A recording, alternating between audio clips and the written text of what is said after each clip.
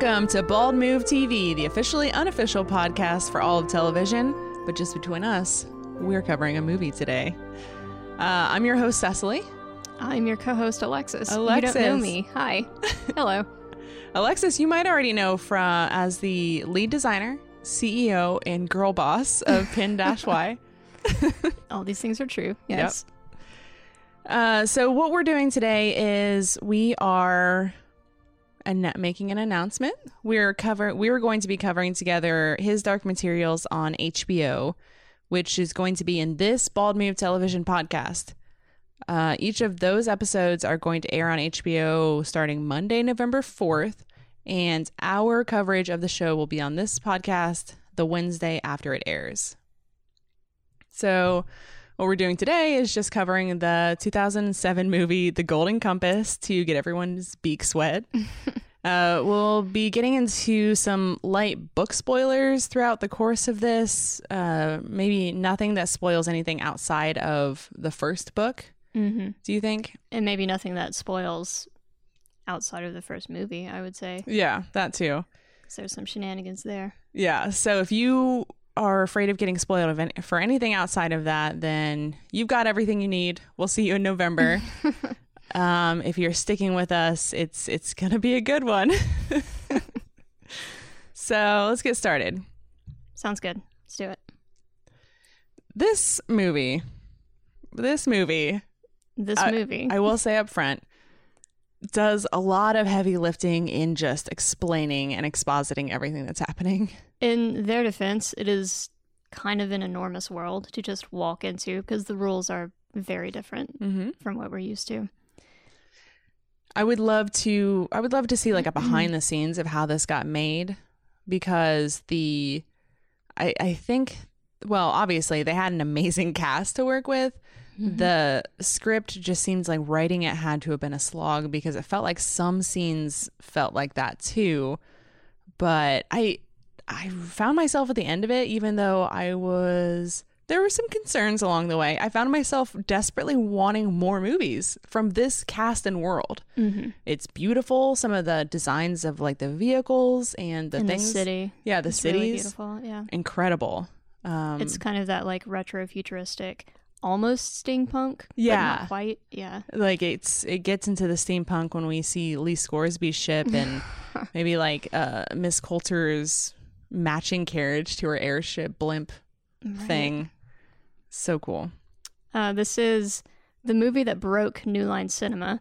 What? Really? Yeah. You have insider information. I have insider information. Give it to us. Okay, so here's what happened.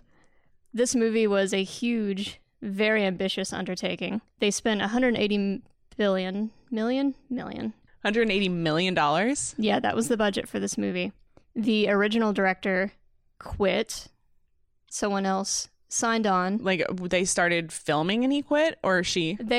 He had started. They hadn't even done anything with it yet. They were still in the script phase. Okay. And he quit because he was like, "Who am I, Peter Jackson?" Like he actually said that. And he quit, and they hired somebody else. That dude looked at the script and said, "Nah." So then the original guy came back. He was the first and third director of this movie. Okay, it's a wonder it turned out as well as it did then. Yeah, the script was rewritten multiple times. There were 3 original scripts, and they picked the best of the 3, I guess, apparently. Okay. Uh-huh. News to me. So they made this movie, and I don't know if it was because of the religious controversy or it might have been mostly that. I don't know. In 2007, that seems likely. Yeah, it was supposed to be a family film, but there was all this controversy, and that can kill family films. Yeah. So it came in at $70 million in the box office. Oh. Yeah. Yikes. And to recoup costs, New Line Cinema sold the overseas rights. So then, when the overseas money came in, which was $280 million, New Line didn't get any of that money. They completely screwed the pooch on the whole project. Oh, yeah. So that is when they got restructured, which is to say Warner Brothers had to swoop in, and now they supervise all of New Line's projects. Interesting. They have to run their budget by them, and the number of movies they're able to produce each year was cut in half. So you could say that Warner Brothers was the Miss Coulter to New Line's Lyra. Yeah, they incise New Line away from their demon that is the Golden Compass. Yeah, I saw one thing say that this movie, it's like they killed the soul of the Golden Compass and took the body. Yes. Which I would say is fairly accurate. There are masterful attempts to save this movie by the actors and some of the writing, but it is ultimately, I think, a little bit of a kind of a hollow shell of what it could have been. Yeah. Yeah. There are some places where you can see that they scrimped a bit, like in the editing department. The kind of like book comparison stuff, I want to save till the end for anyone who doesn't want to hear too much of that. And they just want to hear us talk about 2007's Golden Compass because we got things to say. Oh, we do. Before we get any further, I got to do some housekeeping for Bald Move, and there is so much house to keep. I'm going to have to do it like Micro Machines, commercial guy fashion. Watchmen has come. It's finally here. The follow-up to Damon Lindelof's The Leftovers, and it gets a full treatment, instant live cast for club members, as well as an instant talk, just like we did for Westworld and Game of Thrones, and a full cast with recap analysis and feedback on Tuesdays. We're also still doing Rick and Morty. We're at Season 3, Tales from the Citadel. We have an amazing guest, Gustavo Cirola from Rooster Teeth, to break down all of our hip evil Morty theories. Cecily and I are still doing American Horror Story Season 9, 1984. If you want to get some October spook on, it's safe to jump in at this season because it's anthology. None of the previous seasons mattered. Also, Cecily and I are doing the Cinema Spooktacular, our third annual installment to Search for Spook. Volume 2 just came out over the weekend, talking about Tallgrass, Sleepaway Camp, and Crawl. Jim and I are covering the final season of Mr. Robot with episodes released on Wednesdays. Check it out on the 2-bit encryption feed. And that's all the housing that got kept. So the opening narration by Eva Green explains a lot, that there are parallel universes and worlds, and in her world, which is the one we're inhabiting in the movie, your demon walks alongside you and is your soul. Connecting everything is dust, and that there were these alethiometers, which are also the Golden Compass, that can tell the truth, and that the Magisterium, which is the ruling power overall, destroyed all of these alethiometer devices and has forbidden the talk of dust. So right away I'm confused because within the first time we meet Lord Asriel, he's trying to argue that there are parallel universes and worlds, and the opening dialogue of a witch, who we know is a witch later and probably already knows that this is true, is telling us that these things are true. Right. And we're introduced to dust and the alethiometers and everything. So we start with our cast at Jordan College, which this is something I got from the books, is a prestigious college, but one of a lot of colleges in this area, in the city, even. Yeah. I believe I think the parallel to like our universe is Oxford College. Okay. Because it's the city is Oxford, and it's Jordan College within Oxford. Gotcha. That's my understanding. There's a lot of places that are like Earth-esque, but slightly different throughout here. Right. We meet Lyra playing with a bunch of Egyptian children and other what do you call kids who are probably working, but not exactly servants and housekeepers, but they're the children who are servants and housekeepers. The kids of servants, kind of just like loose city children. Yeah. Basically. We get that. I'm sorry. No, go ahead. We get that Lyra is not one of many scholars' children. She's just a child here playing with the children of everyone around that she can find that's her peer. I actually thought it was interesting. I don't know if it's just because they managed to get Daniel Craig as Asriel, but he is introduced before Lyra is. Yeah. Which is so crazy. He plays, not an insignificant part in the overall plot of the series, but he is not actually involved in the books very much. Right. But yeah, we see him first. When we see him a lot. We see him a lot in this movie, yeah. For someone who we never hear speak or really know what he's doing. Yeah. So more exposition here in this scene. We meet the kids. We see that we learn that Lyra is a really gifted storyteller and someone who can make things up and really spin a yarn. And that this very friendly bully. I mean, I know how kids are. Yeah. But they're having fun. They're playing war. But he also in this scene reminds her that she's just an orphan that was left at the college. That's just something you throw away at each other's faces.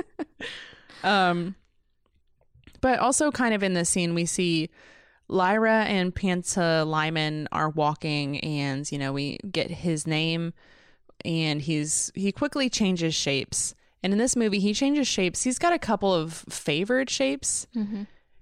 And we know that they don't settle into any shape until they become an adult, but we don't know why or exactly what age. Mm-hmm.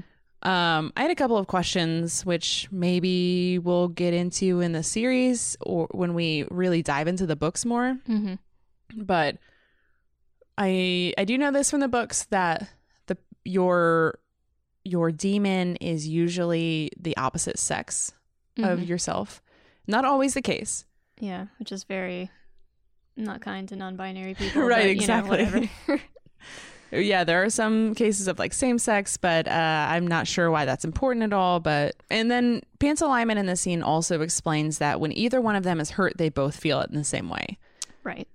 And it's, as an extension of your soul, also has the same feelings as you, except they're also their own entity with thoughts and feelings. Mm-hmm. So anything that Lyra thinks Pantalaimon doesn't also know, they have to speak to each other.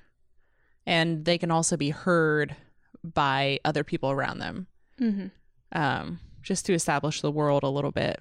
Right. I thought that maybe at first your demon, you could only speak to each other, which is a really popular young adult thing. Yeah, for sure. Just having that constant companion. Yeah. Yeah. So we move into inside, Pantalaimon and Lyra are exploring and they're showing what an adventurer she is. And she sees Fra Pavel and the master of the college or a master. Fra Pavel decides to poison the wine that Azriel is going to drink. And before Azriel can drink it, Lyra bursts out of this closet and stops him from drinking it. And he uses her as a little spy in this scene. Right. This is the opening to the first book. Yeah. Mm-hmm. And she's, you can tell that he's, frustrated, but also impressed and sees. So there's a glimmer in her Uncle Azriel's eye, which we'll figure out. Yeah, he's definitely a little bit of a somewhat roguish character. You get the impression. Yeah. And Daniel Craig. Oof. Yeah, go on. That's all I've got for right now. I'll save it. All right, sure. So Lyra saves him, but is also his spy, and she overhears talk of ice bears, which is super exciting, and we see this shot of dust flowing into a man through his demon from another world. So this is one of many questions I have about dust at this point. Mm-hmm.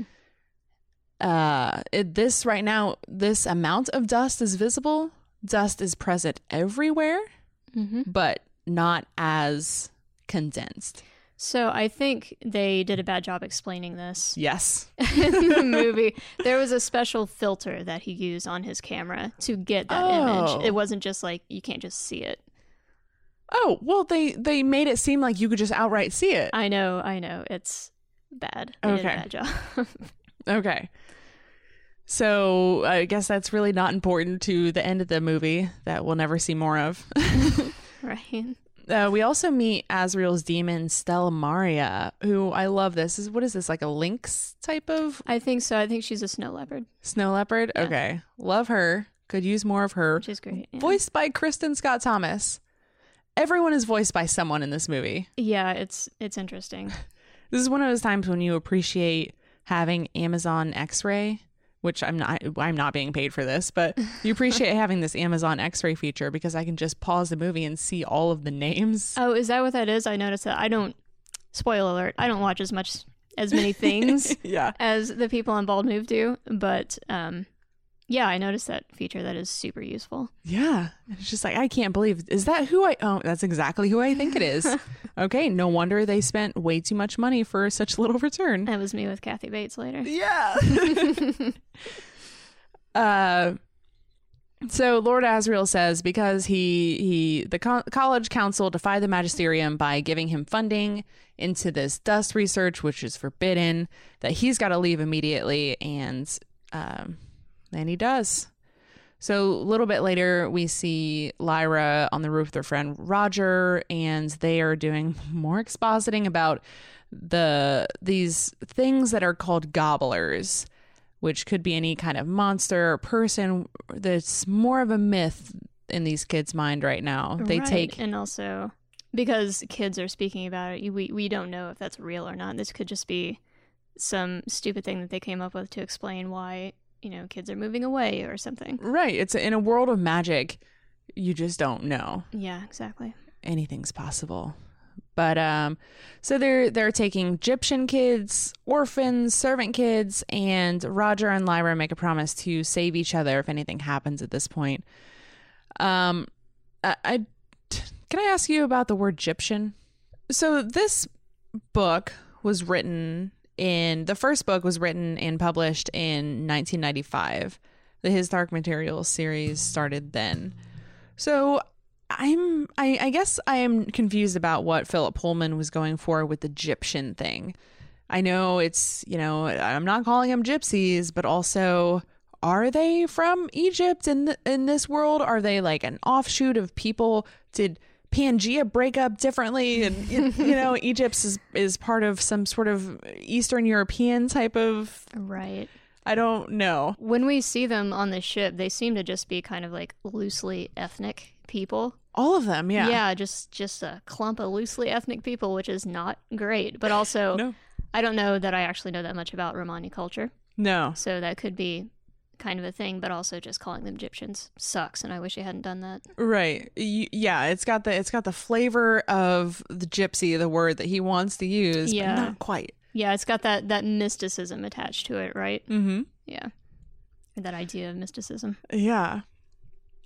So anyway, they play a big part of this, and we don't get much more exposition on who they are. Yeah, that we don't even get to see them in their usual context, which is river people. They're Yeah. meant to be river people. Right. But they're just straight up on the ocean doing ocean things. And on the ice, doing ice things. Yeah. They also can, be indigenous ice people too when it's necessary. I don't know. I guess so. Just like the Samoyeds. Yeah, so that was, I guess maybe we can get into that a little bit later. Yeah, let's leave that for later. Yeah. But I do want to make one point here. We see that this maid, Mrs. Lonsdale, brings in Lyra to clean her up, and I know from the book that she has a golden retriever as her demon. Mm-hmm. And you see later Miss Coulter pulls out with her airship, and you see all like the servants outside, or valets, butlers, whatever, lined up outside, and they all have dogs. That's a thing. And I Yeah. think that's so cute. It's but cute, it's but it weird. also kind of sucks because they make a point. I'm going to say this like a million times, but in the books, Yeah. they make a point that servants' demons usually are dogs, or the idea is that like their soul is just very servile because they happen to be servants. Okay. And that sucks. That was the question I had. Is like, at what point does your demon settle into its final shape? It makes sense if it's part of your soul that you would just settle into being a servant type of person. But look, with the Samoyeds later, every single one of you identifies as a wolf. Yeah. There's no Timberwolf. snow leopards out there. Right. There's nobody who identifies as a polar bear. Are polar bears off limits because the Panzerbjorn Right. have already got dibs? It's really interesting. It's very one note. Like it, I think, shows a little bit of a lack of creativity when it comes to imagining what people can be Like, if oh, they choose a shit. certain job path. I could render 3 dogs and just multiply it in post, or well, does everyone? but Pullman did that in the books. Like I could render with my words 3 is dogs. it the same in the books? It's basically Okay. the same. All of the Tartars have, I think they're Timberwolves. Yeah. Timberwolf demons. Wild. Okay, so moving on. Lyra meets Marissa Coulter at a fancy dinner with the master, and she tells Lyra that she met Lord Asriel previously at the Royal Arctic Institute. And they talk about the Svalbard ice bears, and Miss Coulter knows how to play at Lyra, just like she knows how to play at me, because anytime you talk about ice bears, I'm like, yes, I'm in. Absolutely. And gives her a little insight into how King Ragnar wants his own demon, which Panzer Bjorn cannot have naturally, and invites Lyra to go north with her, and asks the master in a very intimidating way. I think Nicole Kidman does a really interesting thing here where her eyes are just like I'm not saying no to you because I really have no idea what you're going to do right now. Right. They're big and sparkly and just absolutely full of deceit. Yeah. And craziness. And she also, okay, in the books, it's implied that she has some sort of bewitching power that she uses to entice and bring in children. Because that's, spoiler, she's the head gobbler. Yeah. Then we see Mrs. Coulter's golden monkey snatching Roger and Billy. Which is the worst. That monkey is the worst. The worst. I hate that monkey. I think she hates the monkey. She does. She hates herself. She does. Why is she doing this on her own? You know, we see she's got a bunch of brutish beanie or skull cap wearing dudes that can do the books. It wasn't like that. But in the movie, I guess it's just shorthand. She's just doing it herself because she's an ambitious lady. I'll give her that. Yeah, she's an ambitious lady boss. So we get a quick cut to the emissary of the magisterium and Count Dooku. We are suddenly thrust into a Star Wars movie, and I was like, oh shit, you got me. I'm interested again. You spent all this money on Christopher Lee, and this is all he got in this movie. This is all he got in this movie. It's crazy. I mean, he did it great. He did great, but I'm upset. Yeah. He does a great job of doing this really menacing. I mean, why not just make him the emissary of the magisterium? Because he is so intimidating. Yeah, absolutely. So he discusses how the scholars refuse to hand over the last alethiometer. They know it exists, and Asriel has the funding he needs, and the doctors at Bolvangar are close to perfecting the inoculation against the effects of dust and its corrupting influence. So again, we just get that dust is bad, but not any explanation as to what it is or why or anything. Or why it's bad or why some people might think it's good and a thing that they need to preserve. Yeah. Yeah.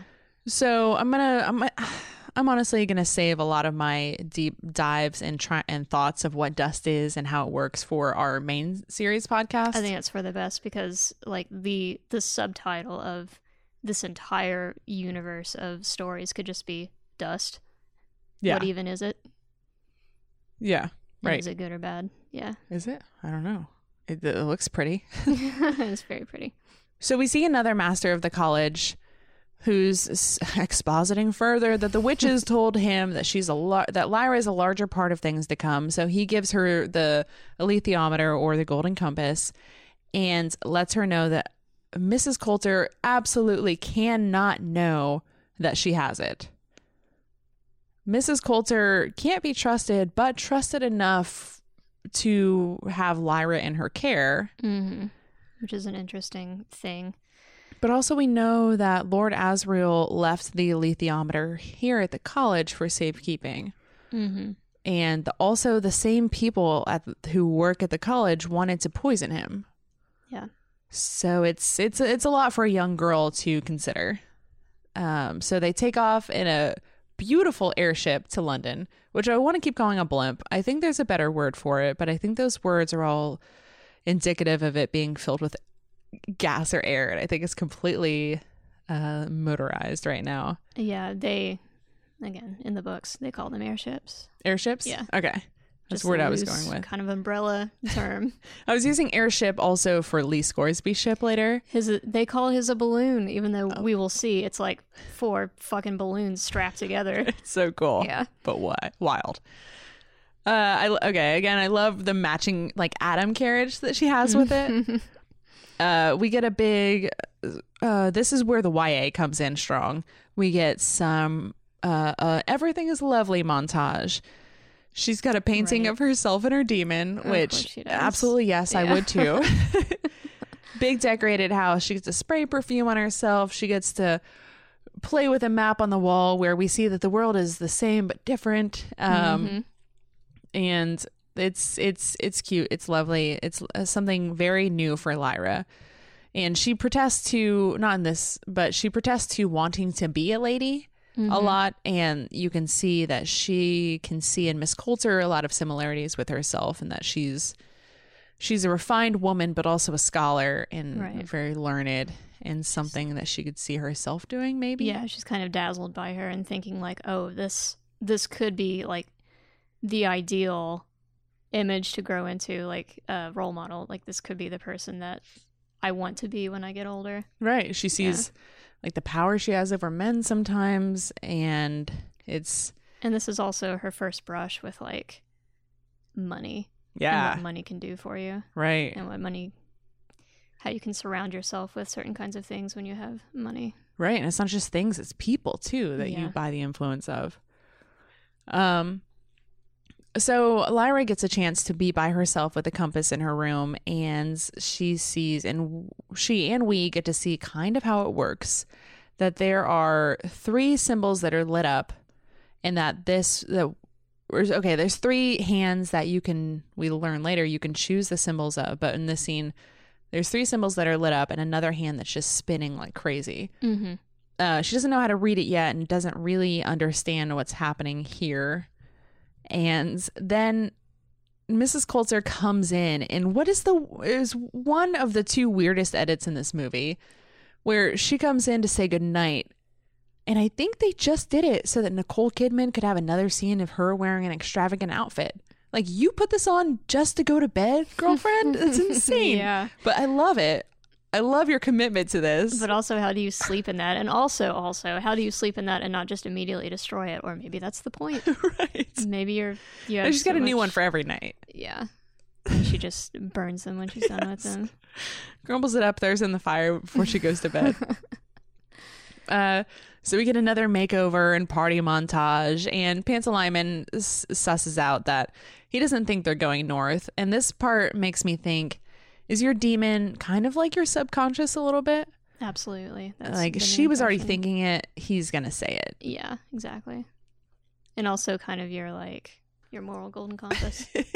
The demons also function as kind of your conscience. Yeah. Like if you are doing something wrong and you know it's wrong and you feel bad about it, like it's very possible that your demon is going to say something to you about it. And that introduces that idea that like, yes, these are 2 parts of the same person, but these are also very much 2 separate parts. Yeah. And you can very much, as we all know, you can fight with yourself. That's a thing. I do it all the time. Same. Hard same. So Lyra mentions dust in her lessons with Miss Coulter, and that gets her. Monkey does not like that. No, Monkey does not like that. Monkey do not like. So in this scene, she also tells her to get rid of her handbag, and she hides it in her room. But in doing so, Miss Coulter and her monkey really show Lyra that she cannot win an argument with her. She is correct in that. She will literally just hold you down and do bad things to you. Right. And it's got to, I mean, there's this, it has to feel like you can still have this superiority in your own self when your demon attacks another person's demon. Like, I didn't do anything to harm you. That type of mentality, I feel like, is something that she uses often. I think so. And then at this point, obviously, the shine comes off the apple. Yeah. Lyra's done. But if she wasn't done before, she decides that she's going to go and find out what is in the secret room that Miss Coulter keeps going back to. Pantalaimon finds some papers in the trash, and she sees that Mrs. Coulter is part of the General Oblation Board and has some confidential intercision data. And they make a lot of fuss about GOB. GOB. GOB. GOB. Like 3 times they say it, just in case you didn't get it. Wait. Are you saying that is where they got the word gobbler? GOB is the first 3 letters of gobbler. Gobbler. Brain explode. She's the gobbliest gobbler out there. And specifically took Roger and Billy, I think. Well, no, we know she did. Why, it doesn't matter. She shouldn't have, but she did. Yes. So while she's distracted, the monkey finds his compass or finds the golden compass in her room, and she's able to sneak out before Mrs. Coulter and the monkey can catch her by just jumping out the window with all of her stuff. It's pretty straightforward. It is, and more so than it has any right to be. Like if the monkey, and I keep calling it a monkey, I'm sure it's some sort of technical kind of. Nah, they just call it a monkey. Just monkey. Okay, yeah. Good. So if I have to go into like orangutan or chimpanzee, I just realized they never even give. I don't even think they do this in the books. He doesn't have a name. That's how how much she hates him. Wild. Basically. Rough. Well, yeah. It finds the compass. It's been reduced to it now. It finds the compass. And it made me think for a moment that Miss Coulter didn't know that it found it. Mm-hmm. Like Lyra ran in enough time, snatched it, and jumped out the window. And then Miss Coulter comes in and she's like, ow, my hand. Yeah. But surely they share that information with each other. Also, the monkey never speaks. I just realized. Yeah, also. that too. It's literally the only demon that doesn't speak. So she runs away down the streets and is chased by these skullcap wearing gobblers, and they are saved by, and I wrote this down, wasn't in the movie, Tony Costa's the archer, Ma Costa's son that saves her from these net throwing gentlemen. And we see in this scene that when a person dies, their demon dissolves into dust. Mm-hmm. But maybe the people in the scene don't know that because they don't have a special lens on the camera that we were watching it through. Yeah. I think my understanding is that what you see when that happens is just it's the in-game effect in-game effect. Yeah, they get snapped. Avengers effect. Yes. Avengers. Yeah. So we see that Ma Costa, Billy's mom, has been following her to make sure that she's safe for some reason. For reasons. Yeah, not a thing. But don't worry, we're going to go see Lord Fa, and he's going to explain everything. He's going to make everything better. Yep. So they take the steampunk boat to see Lord Fa, who is played by fucking Lord Carson. Did you watch Downton Abbey? I did not. Oh my God. What a shock this is to see after watching all these seasons of Downton Abbey. This guy. Go ahead. This guy with tattoos on his face and long hair. I want to talk about that face tattoo though. Yes, let's talk about it. So bad. So my assumption is it was too shiny when they first put it on. So they covered it with like either concealer or makeup or something, and it's not the same fucking color as the rest of his. They didn't put makeup on the rest of his face. Nope. And it's so obvious, and that bothered me so much in that scene. Yeah, it really did. Like, why force the face tattoo? I don't know. Like I don't know, to make it more their inherent exotic. Differentness was already inherent. Yeah, you put black eyeliner on the dude. Like, what else do you want? Or you put braids in his long gray hair. Like, it's just call it a day. But he's doing the thing. And he says that Lord Asriel has tasked the Egyptians with keeping track of her. Mm-hmm. And why? Why didn't Lord Asriel just leave her in the care of the Egyptians? Because obviously this would be the much better place for her to learn how to read the Golden Compass, because it's exactly what she does. Yeah, it's weird. They talk about there's like this idea of a scholarly sanctuary or something in the books, but obviously, they haven't talked about that at all in the movie, so it's just this thing that happens. Also, it annoys me so much that the Egyptians had to like scoop Lyra up and take her somewhere. It robs her of some of her agency. Right. Which is one of my biggest complaints about this movie is how much agency is taken from Lyra. And that's the decisions that she makes, the weird paths that she decides to take is just a huge part of her character. And when you start picking away those parts, it's like, I don't know, she just is kind of getting railroaded through this movie. Right. That's an excellent point. Because she's not making many of these decisions. She's got, you know, this wit and this veracity to her that she doesn't get to do much with. Right, really, exactly. until like toward the end of the book, I guess. Like, I thought this was a movie. really great Lyra that they cast here. This was her first acting role. Oh, really? Yeah. I think she did a pretty great job. Yeah, she's just got so much like spunk and precociousness to her. And she looks like a believable hybrid between Danielle Craig and Nicole Kidman, but not something you'd immediately suss out when you see her. We'll never get more of her. Nope.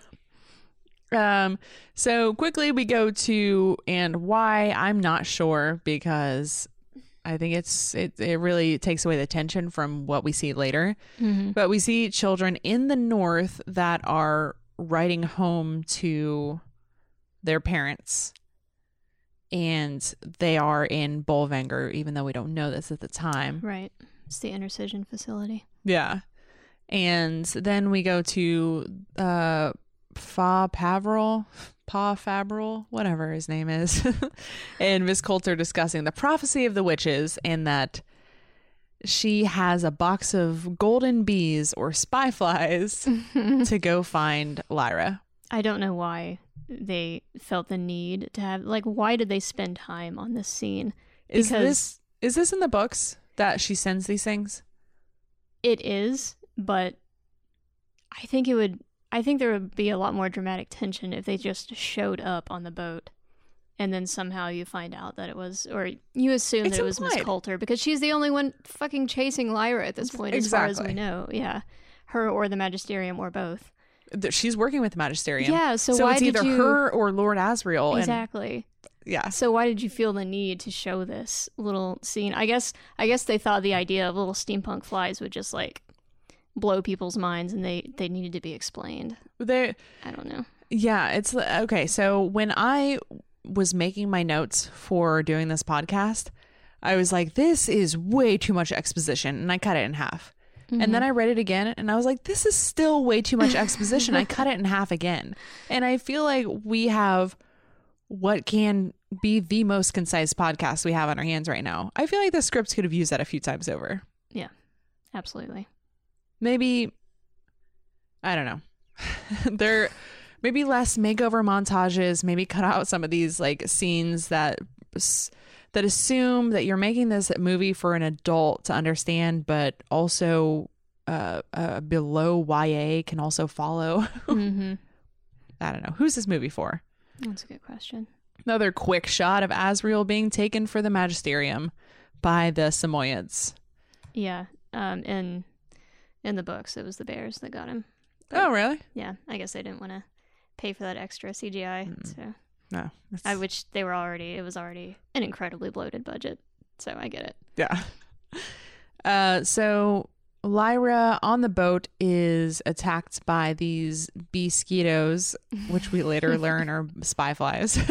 Put a correction in there, but I like the name bee-skeetos.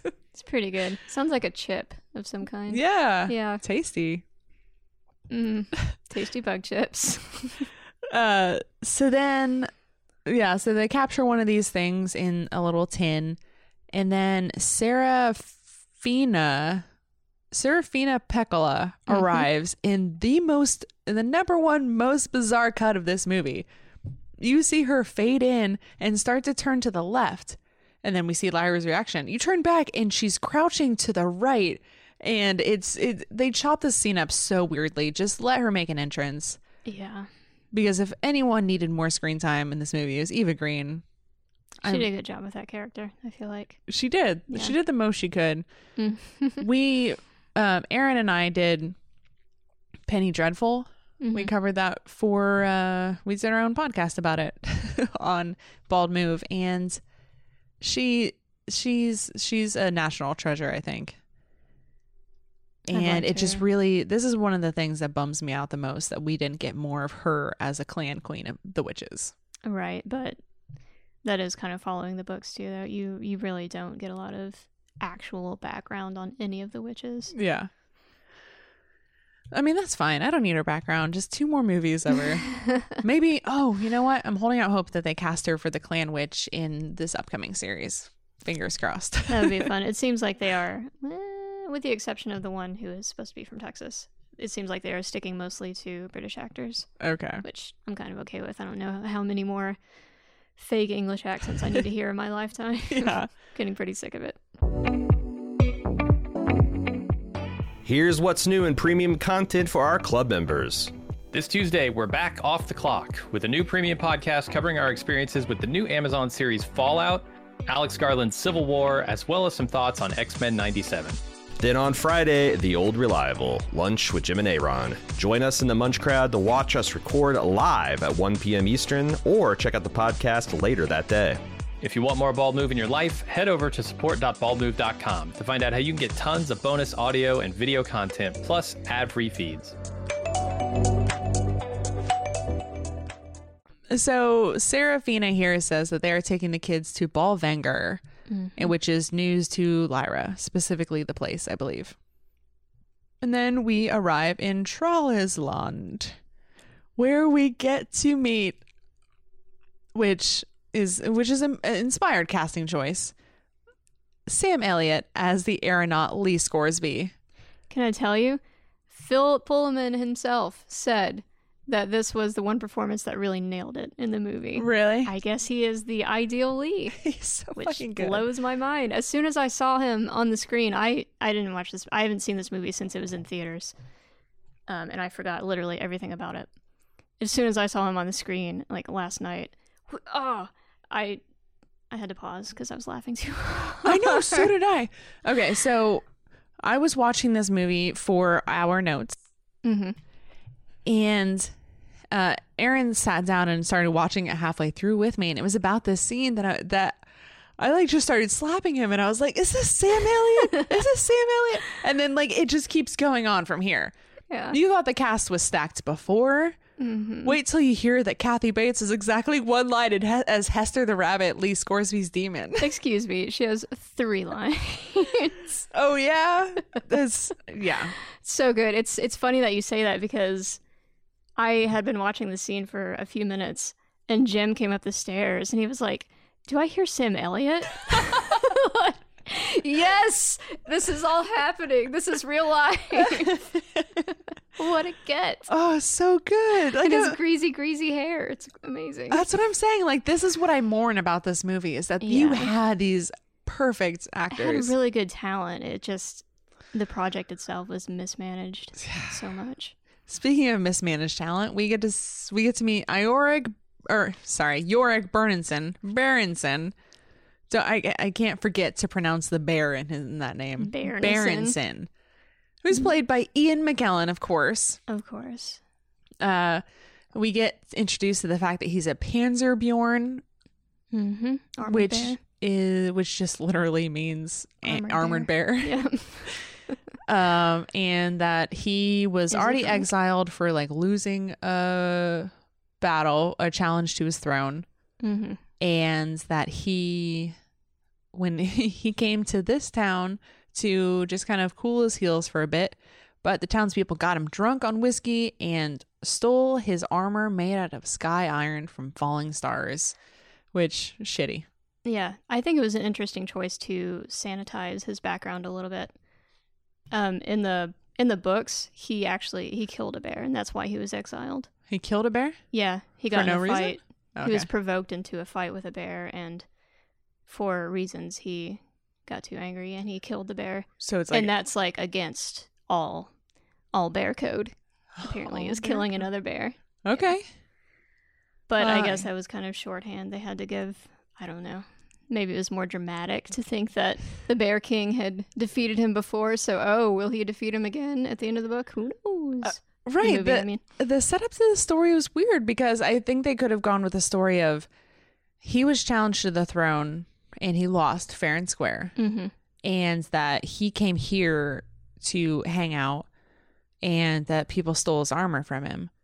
And that's the way that I just explained it, but that's not what happens in the movie. What happens in the movie is that they explain that he came here, he got drunk on whiskey, which is how he gets paid now. His primary form of currency is whiskey. And he got drunk one time and they took all of his armor, but also before that too. And the way that they set up his backstory was bizarre. But anyway,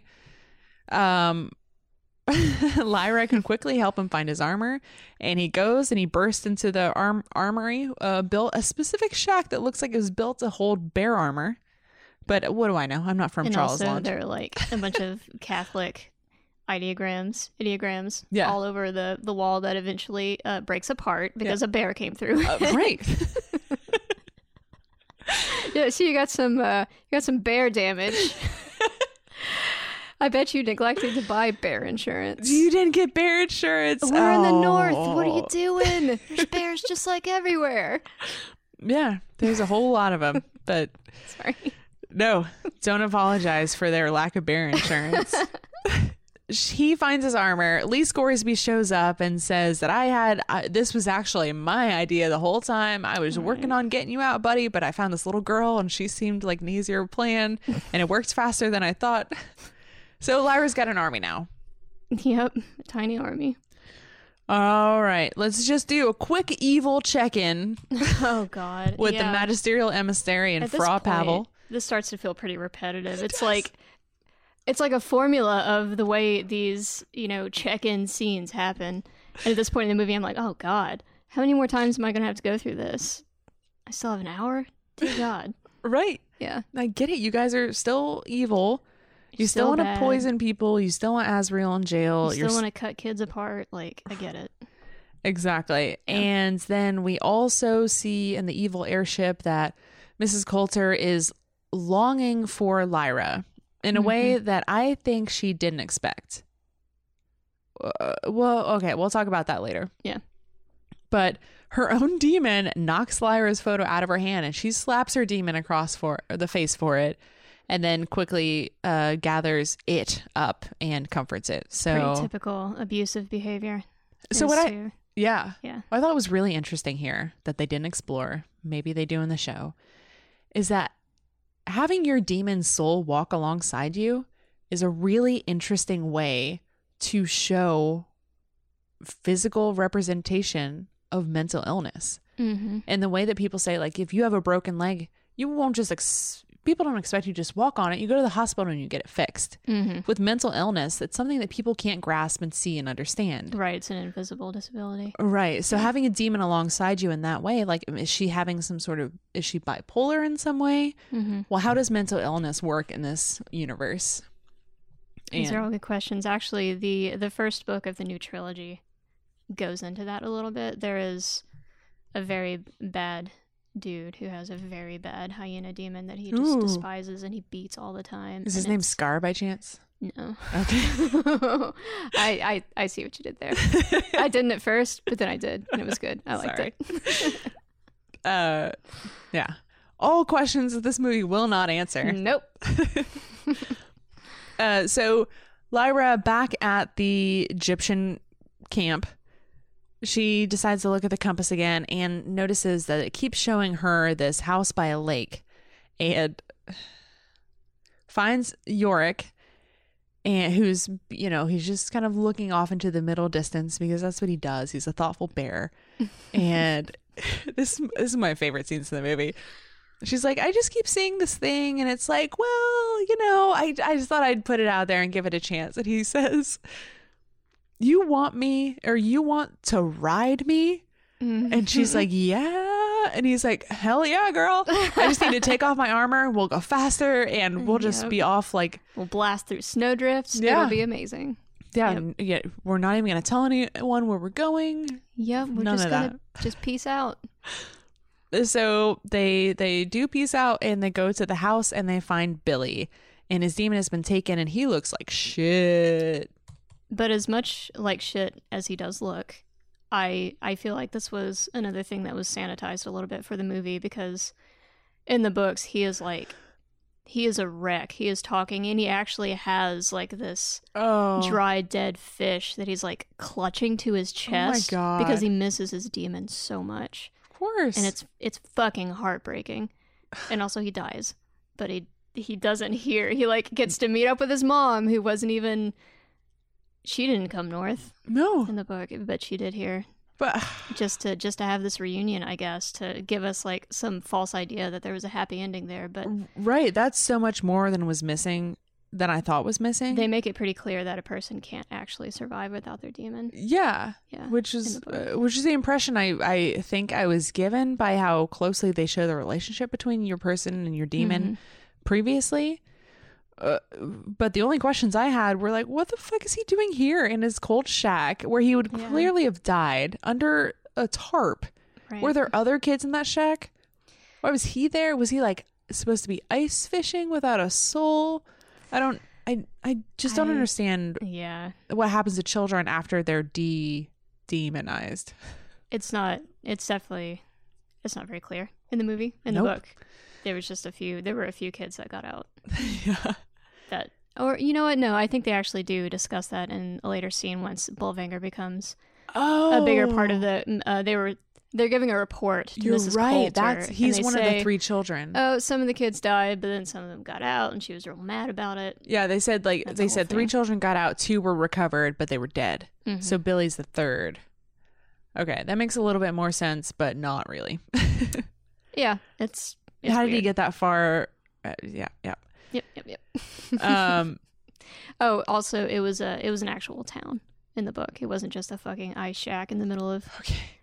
the great north nowhere. They ran out of Ice Bear budget to render a whole town, so They didn't want to. Yeah. I get it. So they return Billy to the Costa family, and everything's fine except for it's not. And the Samoyeds show up. Are they the Samoyeds? Do I keep saying that because that's the dog type? And I think it's okay. So they're all Timberwolves, and nobody chose a Samoyed as their demon. So messed up. Real missed opportunity. They are called Samoyeds in the movie. Interesting, because if I'm not mistaken, in the book, all of the people who are working for the Magisterium in the north are called Tartars. Oh, But here they actually split them into 2 separate groups. I don't know if that was like a nod toward, hey, indigenous people exist too. But either way, calling them Samoyeds still sucks. Like that's a dog thing, and maybe that is a legitimate name for indigenous northern people, but if it is, I haven't heard it. right. Like the Egyptian thing. It could have used a little closer look. Yeah, it was an okay attempt, but it was just an attempt. Yeah. So, in this ensuing battle, Lyra gets taken to the Ice Bears. Yeah, we just the order of events is completely switched around in the Oh, yeah? movie. Yeah, in the book they go to Bolvangar first, Oh, and okay. the like semi-climax is the fight between the bears, Oh. and then it goes on to the other part that you don't get to know about because it wasn't in the movie. So read the book, you ding dong. Yeah, or I'll wait for the sequel. Thank you. So she gets taken to Ice Bears, and the first thing I notice is that Yorick's armor as the rightful prince isn't nearly as cool as Ragnar's super cool armor with his like spiky helmet. They And- they do a poor job representing this, shockingly, in the movie. But the Magisterium has been investing in the Ice Bears, basically paid them Oh my to... god, are you serious? Yeah, and that's that makes why... so much more sense. I know, right? It's all like it's an explanation for why things are the way they are. Okay, yep. But That would that's have been why a great his armor explanation. is like choice, you know? And Yorick's is rusted and pitted and But terrible. Yorick's was described as being made out of sky iron from falling stars. It Meteorite, should be yeah. 1,000 times cooler. Is this not his original armor? Is it his original armor? It's his original armor. In the book, they give him a little scene after he gets it back, where he goes to the shore of the lake or the ocean or whatever, and he kills a seal and he takes the fat from the seal and like rubs yeah. it on the armor and polishes it back up again. Yeah. But it's still described, like the quality of it is not as good as it's Iofur. But they didn't want to call him Iofur Yeah. because it was too close to Yorick, I guess, so they called him Ragnar instead. Oh, okay. But still, what you make yourself out of a meteorite is never going to be as good as what religious people can Never. buy you. Fact. Yeah. Fact. No gold inlay in meteorite armor when you're just making it with hammers and stuff. Yeah. So Ragnar desperately wants a demon, which we already know, or Lyra already knows. Mm-hmm. So she, is the gifted storyteller that she is, says that she is Yorick's demon and that she actually wants to be Ragnar's demon. You know how that goes with the whole classic switcheroo. He's the rightful king and she wants to be his demon. Mm-hmm. And he's doing that. He's doing that cool thing that you mentioned earlier, like clutching his would-be demon. Yeah. That shows the impetus in his mind. So he asks her to prove how she's a demon. She uses the golden compass to figure out how he actually got to be the king that he is, and that is he poisoned it's a classic, poison the old king and cast out the new one so that you are the last in line of succession. Killing the old king doesn't seem necessary. Weakening the new king that you took over probably would have explained more. Like, if you poison the old king, fine, I guess. Mm-hmm. But him challenging Yorick for the throne makes me think that maybe Yorick just lost fair and square. So this is The Magisterium didn't give them new armor before that. right. This is how it went down in the books. Okay. I got the dirty details. Give me the scoop. So, he actually, Ragnar asks Lyra a different question. He asks her, what was the first creature I killed? And it was his own father. So he's also a bear killer, so he's also a piece of shit. Which, fine, whatever. Go with that. Yeah, but also because the way that Yorick was exiled in the book is what led to Iofur being able to take over, because he was the only other one who had a claim to the throne. Okay. But because Yorick was exiled, obviously he couldn't do that anymore. So Iofur was just the natural, like, there's nobody else, so it's you kind of thing. Yeah. Yeah, it's... they changed things in such a weird way there. Yeah, I mean, every time I'm disappointed by what I've seen in this movie, I also get excited because I feel like Yeah, HBO knows what went wrong and how they're going to fix it. I really hope And so. instead of 2 very dense hours, they're going to give us however many hours That's the other thing. I'm really looking forward to the runtime, because Yeah. I think a lot of what made this fail so bad is there's just so much to explain in Yeah. 2 hours, but now you get 10 hours to really get in depth with character development and actual explanations and slowly releasing information over time instead of dumping it in enormous 5-minute chunks. Right, and the world Yeah. building and the lore, that's something that I'm really interested in. And it's something that I'm all about. I don't want you to yada yada through that stuff. Yeah. Like, put me there. Right. Show me, don't tell me. Yeah. Mm-hmm. So Yorick shows back up to the Ice Bears, and he's got his armor on, and he's ready to challenge Ragnar again. And before he can, renames her Lyra Silvertongue. Yep. Which, that's cool. I like that. It is cool. You can do a lot worse than getting a new name from a bear. Yeah. I like it. Especially since I tried to do some mental gymnastics about what her last name really meant or was. Mm-hmm. That, was it spelling some other word backwards? Nope, just Balakwa is a name. Is what I take away from this movie. Just a cool French name. Yeah. I don't even know where Balakwa comes from. No. Because Coulter, what is Azrael's last name? I don't even know. Is it Balakwa? Is it just Azrael? He's Lord Azrael. I can't remember if they ever first name was something else. give him a surname. That's probably a little detail that I've forgotten. I I have read so many of these books in the last few weeks. So Ragnar and Yorick have this battle for the kingdom. And right when Ragnar bites Yorick's arm, I'm thinking, oh my god, really? They're not going to show us any blood? Like, yeah, it it's just again very sanitized. exactly. Yeah. But then he rips his fucking jaw off. Yes. And the most sanitized jaw ripping I've ever seen. A very tasteful jaw Tasteful ripping. jaw ripping. I would say, yes. And he says, all right, you fuckers, who's the king again? And they're like, oh, yeah, you are. Do you want some new armor? And he's like, no, fuck it. And he leaves behind all of his armor and he barebacks. Oh, he eats Yofer's heart in the book. Oh, Also. I know, so much cooler, so Okay. much more like yeah. heavy metal. So instead of any of those cool things, he barebacks Lyra to Bullvanger himself, and they get to this ice bridge, and he's like, oh, I'm right behind you. It's fine. You just go ahead. I'll be right behind you. I don't weigh multiple hundreds, thousands of pounds. Yeah, no. Right. Like, I think he knew in his heart that he barely trusted her weight getting across there. But she made it, and he's like, all right, I'll, just stay right there. I'll come back for you. And she's like, no, I'm going to go in. So, It's such a stupid thing that they had to manufacture because of the order that they did things in. right. Yeah. Because I'm going to spoil these later scenes here for you, but he goes from here back to his home, where presumably his ice bear home, where he's the king of, and he left his armor, and gets only his armor and comes back to help with this final fight. Yeah. Not the rest of the ice bears that just pledge their allegiance to him. Just him. It makes no sense at all.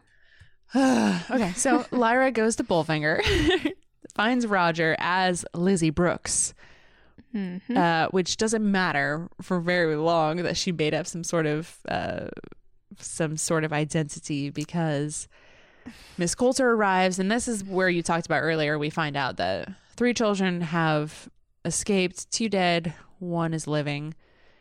And right after she leaves, Lizzie Brooks gets captured, and they immediately just throw her into the intercision machine. Yeah, they were just talking about how, like, Mrs. Coulter was a terrible person because she took some kind of glee out of, like, she was so... ripping their souls away from them. And then they're just going to turn around and do the same thing. Huh.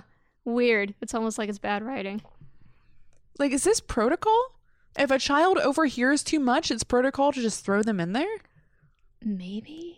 And also, they're all wearing scrubs and what seem to be uniforms. So there's no procedure leading up to this. You don't you don't look through her bags or her pockets to make sure there's not some stuff in there that's going to be messed with in the intercision machine. Oh, she's just a kid. What would she have that would...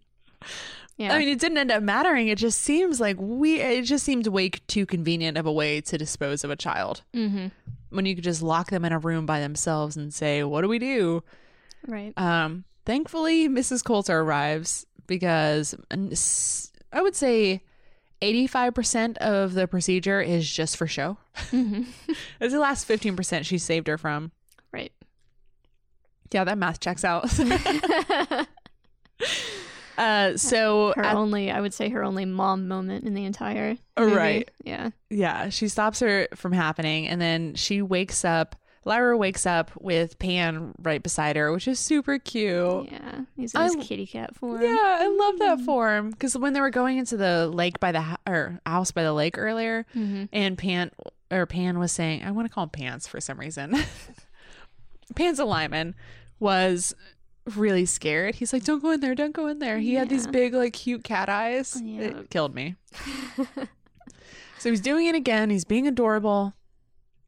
And this scene causes Mrs. Coulter to reveal that she, in a roundabout way, that she and Lord Asriel are her real mother and father. So Lyra gives her the gold spy fly that they had encased in this metal pan, and this thing comes out with such a force that it knocks out Miss Coulter, which couldn't have asked for a better result in this whole trickery thing. I thought her trying to force it open would be the time she needed to buy to escape. Yeah. But it was what happened after. No. Well, it was established before that the flies have like a neurotoxin that puts you to sleep. They can Oh, sting you. Yeah. was it? Also, yeah. We skipped over this point earlier. We found out in that discussion after Mrs. Coulter saves Lyra that dust is supposedly the byproduct of original sin. Oh, okay. Yeah, Yeah. I did completely miss that. Yeah, I think she just straight up told Lyra that. I think that is happening in the because then it says there's so and much who Lyra's direct- awful parents are. Exposition to miss. Yeah. So what? So how there's does that that. work? So what Mrs. Coulter says to Lyra is, our ancestors, two of our ancestors a long time ago, which they don't straight up say it, but it's Adam and Eve, obviously, made a terrible mistake, and that caused dust to exist. And Okay. when dust starts settling on people, that's bad, apparently, because it came from original sin. And that's what happens whenever people, when their demons settle their Okay. shape. When they settle their shape, more dust can enter a person through their demon. Oh. And that's bad. And they don't really say why that's bad, other than the fact that it is tied to this idea of original sin. I guess And they don't that's- say why, like how they know that happened, that caused dust. Like, how do you know, lady? You weren't there. You didn't have a filter on your Right. camera. Cameras didn't exist back then. Oh, I caught you in your lie. You That's know what's so nothing. confusing about it is that dust. It's a shiny thing that makes you want to be in favor of it. And I think it's generally? also, I think it might have something to do with like sexual desire. What? Puberty and sexual Puberty. desire like tied in somehow in this So you want less dust or more Serious. dust? less dust. You want the dust to be moving more? You don't want it to be connected to you anymore. Okay, I'm very And that's why they're confused. cutting the demons off of kids before their demons can settle, Huh. is to save them from dust settling on them and causing them to have like sexual thoughts and growing up, basically. Oh, okay. Yeah. I'm still confused. We'll get to it in the main His Oh, Dark yeah, Material it'll- series. Don't worry. I'm sure it'll handle it 1,000 times better than this did. It won't be 2 lines of dialogue. It'll be, Yeah. discussed over the course of 10 episodes or 30 episodes. Yeah. Yeah. Whatever it is.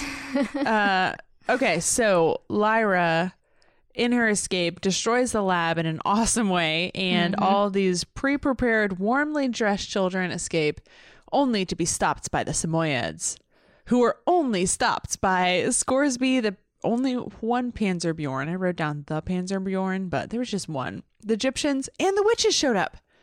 When the Egyptians and Lyra were first setting off from Trollisland.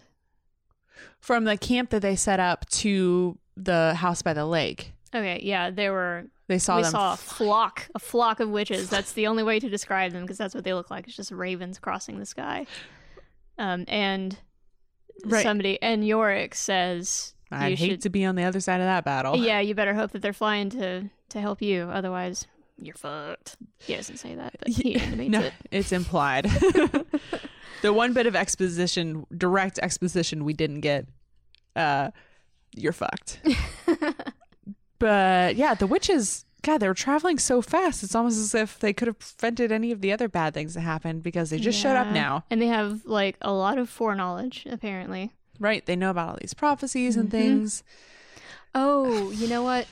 I forgot. I should have mentioned this up top. And the movie should have mentioned this up top too. So this whole prophecy around Lyra, she is not supposed to know that she is doing. She's not supposed to know her ultimate goal in this Yeah. prophecy. Like, it'll only happen if she doesn't know what she's doing, Right. which basically means she has to like fall on her dick a whole bunch and cause things to happen. Yeah. As you do when you're a kid. hmm So, like, I guess you could maybe say that's why the witches don't interfere that much up until a certain point, but Yeah. still stinks of bullshit to me. A little Yeah. bit. I agree. The other thing that stinks of bullshit is whatever the fuck they're doing with the witches in this fighting scene. what Seraphina's bow is made of knives, apparently, because she's just like, she's killing people just by hitting them with the bottom part of the bow in the head. That's all it takes. Yeah, just in the... These soldiers. And it's happening like fast and so disjointedly that this could have been a really cool fight scene, but it's small and weirdly edited. So And it's all one color except for the gold dust. right. Yeah. There's a huge lack of armored ice bears.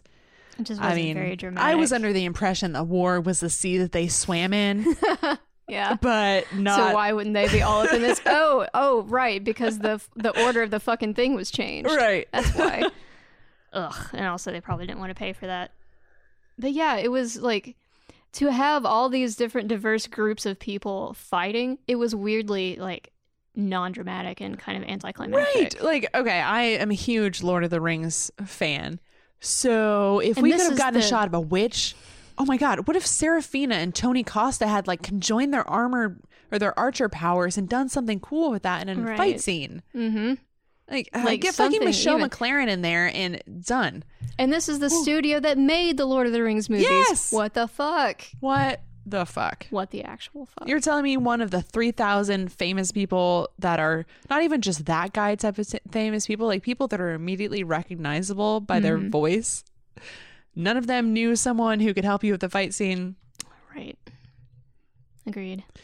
None of the 100 extra $1 million in China could have helped you out with this. To be fair, 100 of those extra $1 million probably went to script rewrites. Okay. Because it happens so many times. Well, let's hope so. This is the best they could do. Okay, so let's get this over with. Okay, sorry. No, I mean this movie. It just needs to end now. That's true. Lee Scoresby and Seraphina, which is cool.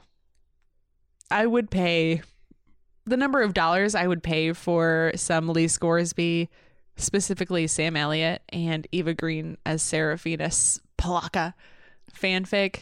Yeah. Is not zero. I love Reasonable. this. Yeah, those are two very interesting people to throw into a room together. Yeah. Yeah. So you never watched Penny Dreadful? I did not. I started watching part of it, I think, and then I stopped because it was getting a little soap opera-y for me. It's good. It's really good. She's got the same kind of, okay, so the reason I'm saying that, I guess, if I want to get into my psychology of it, so Eva Green's character in the show has a relationship that's not sexual at all, but is not like a father-daughter thing either. It's just kind of a professional relationship with two like incredibly hot people. I think I know what And you're I've talking been about. Yeah. buying a lot of time by talking, trying to figure out what this guy's name is, but I can't remember. Oh no. He I'm so was sorry. he was one of the Bonds. Timothy not Sutton. It's Timothy something. When I hear Timothy, I immediately want to say Oliphant. That is very wrong. I know. That's I what know. keeps coming to my mind too. But her and this other guy in Penny Dreadful, they're really good, and it's reminiscent of that. And it just makes me miss that. And well, let's let Lyra speak for us here. Scoresby and Seraphina are talking about the prophecy that Lyra will decide the war which is to come, which would have been a good time for them to say, but she's also not supposed to know, like you did, but they didn't. And that Azrael is trying to travel, or Lord Azrael is trying to travel between worlds to study this dust. Yeah, which is an interesting motivation to assign to that. I wouldn't say if that is true, Okay. but sure. They really, This is our and the audience and their understanding of it. yeah, it's interesting. They really had to up his charisma by like 10 times to make him play on this particular screen in this particular movie because actually he's an enormous piece of shit. What? But you never see that. in this Her movie. dad, her mom and dad suck? Yeah, they're terrible. God, Which that's we so could weird. go into the role of bad parents in making YA happen, Yeah. like enabling YA to happen. But We anyway, could talk yeah. about the role of bad parents and why YA works on us. Let's not do that today. Just in general, like I don't think you ever see good parents in YA because bad parents are a lot Make of the good time stories. what leads their children to, try to find another world or run off with whatever. But anyway, I digress. This is the digression podcast. So there's a Okay. line that Lyra has, and I don't know if it's the last line, but it's one of the last ones that she has. And she says, in reference to Azrael, "I'm bringing him what he needs," Yeah. And I had that written that's- down. is deeply ominous if you know the ending of the book. And I don't. I will not say, but I will say that what happens from that is one of the reasons why I say Azrael is just as big a piece of shit as anybody in the Magisterium, as Mrs. Coulter, as anybody. Like, science and religion are both equally bad and kind of running amok. Right. In the series. wrong hands. Yeah, but it's in the books, religion and science are kind of bad. But in this movie, it's religion is the only thing that's bad. Yeah. I It's mean, an I think in interesting the portrayal. real world that can be true too. If you think about like Nazi doctors and the kind of It's anybody with power and authority and ambition right. that is unchecked. Right. There's got to be some And this movie shies away from that. Hmm. It's one of the many things. One of my overall impressions of this movie is that it is afraid to go into that kind of theme. Mm-hmm. Yeah, so in general, this movie is afraid to explore the darker themes in the Okay. books. There is the idea of the destruction of imagination, Mm-hmm. which Which could be interesting because they set up that Lyra has this incredible imagination. yeah, exactly. So that is probably why Mrs. Coulter saved her from the intercision machine, even though she is putting Oh. other kids through it. So that's going to be important. Yeah, because she thinks that Lyra is better than those other kids. Ah. So it's only certain kinds of kids who deserve to have their... But she must think that about herself too because she's not willing to cut her demon away from her or Mhm. it's too late. I think it might be too in late. adult I think they terms. mentioned that in the book, but again, the movie Mm. doesn't have time to give us even more exposition. Yeah. So, Lyra's last question here, my last notes are that she wants to know what dust is. And you know what? Honestly, so do I. Yeah. I don't have any better understandings from this movie. If I hadn't have tried to read through the book before we did this podcast, Hmm. which honestly I was saving, I don't know if I said this before on the podcast, but I was saving doing all of my like reading and research and stuff until after this movie, because when I started watching this movie and doing the two things simultaneously, I realized that nope, I'm gonna take Yeah. this one at a time. It's a lot. And I'm glad I did because it's got to be so confusing for anyone who had no exposure to this Yeah. universe at all. If you don't come into this movie already having at least a layman's knowledge of the series, it's a lot. It's so much to take in, and they don't do a good job with it. Right. There's simultaneously there's too much exposition and not enough in the Yeah, right places. Exactly. Like they should have figured out the themes first before they tried to force us into a screenplay. That is a very good point. It feels like the people who wrote this movie, or the composite people who wrote this movie, maybe didn't understand what it was about. Right. Yeah. They're just like, oh, well, these are cool, flashy characters, so let's get them all committed. Exactly. These are the events that happened, so here are these events. It was a really ambitious project. Mhm. I'm glad that they did at least try. You always got to give people props for that. Mhm. Yeah, Nobody phoned this in. All these Yeah. performances are great. they tried really hard. Mm-hmm. Absolutely. Ultimately, either due to a bad script or just the mismanagement of the project in general by New Line, I don't think it was successful. But I will say, having watched this movie again, I am that much more excited for the series. Absolutely. Yeah. I can't wait. Yeah, me too. I didn't know how excited I would be until watching this terrible movie that just left you with this hunger more than anything. Absolutely. I mean, it's I guess it's a lot better than them making you feel like so turned off from the franchise that you're like, no. But there, there's just some slight differences that you can already know from the trailers they went back on, like Nicole Kidman as this golden blonde that kind of matched her monkey's fur, and just her eyes. She's doing a lot with that. But this new actress whose name I forget, that they cast, who matches Lyra's description in the books of this like dark haired person, it seems like she's got the same intense energy to her, and I'm really excited for them to expound on this universe and fill in the lore. For the love of God, figure out already, for the love of, is there a God figure in the Magisterium? The creator. Yeah. Okay, for the love of the creator, can you just give us what we want? You have to understand that fans want the lore, the backstory. They want all of these questions answered or not answered, but acknowledge that they exist and build this world that we all want to be a part of, and don't just try to flash it up. So, yeah. Exactly. It can't just be a series of events strung together. It needs to be an entire being. It can't just be the body. It needs the soul too. Yeah. Just like children. Just like adults. Yeah. So this new series seems really promising. It's got an incredible cast. Again, like I said, this show starts in America. It will be airing on Monday nights on HBO. And again, our coverage will be weekly, and it'll come out on Wednesdays during the day at some point. And it will be on this Bald Move TV feed.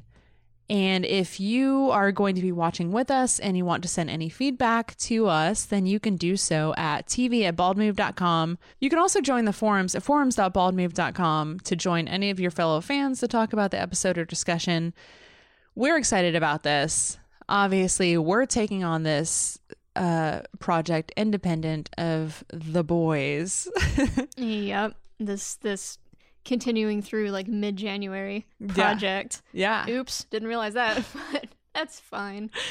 So just don't tell them that this is happening, and we'll just keep it between us.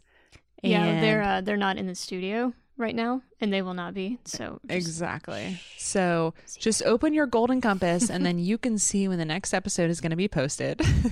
What symbols would that be?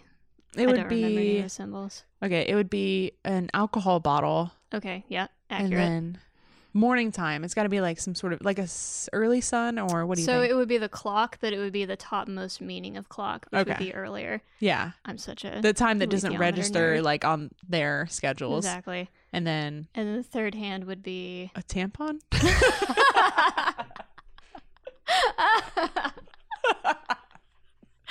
I don't remember that, but you may have been watching more closely than me. Oh no, I'm talking about the golden compass and like how you find a women's podcast on Bald Move TV, and it's like it's there, right? I mean, it'll point you in the right direction. You'll get there. You know how to read your own alethiometer, so they're all different, right, or something.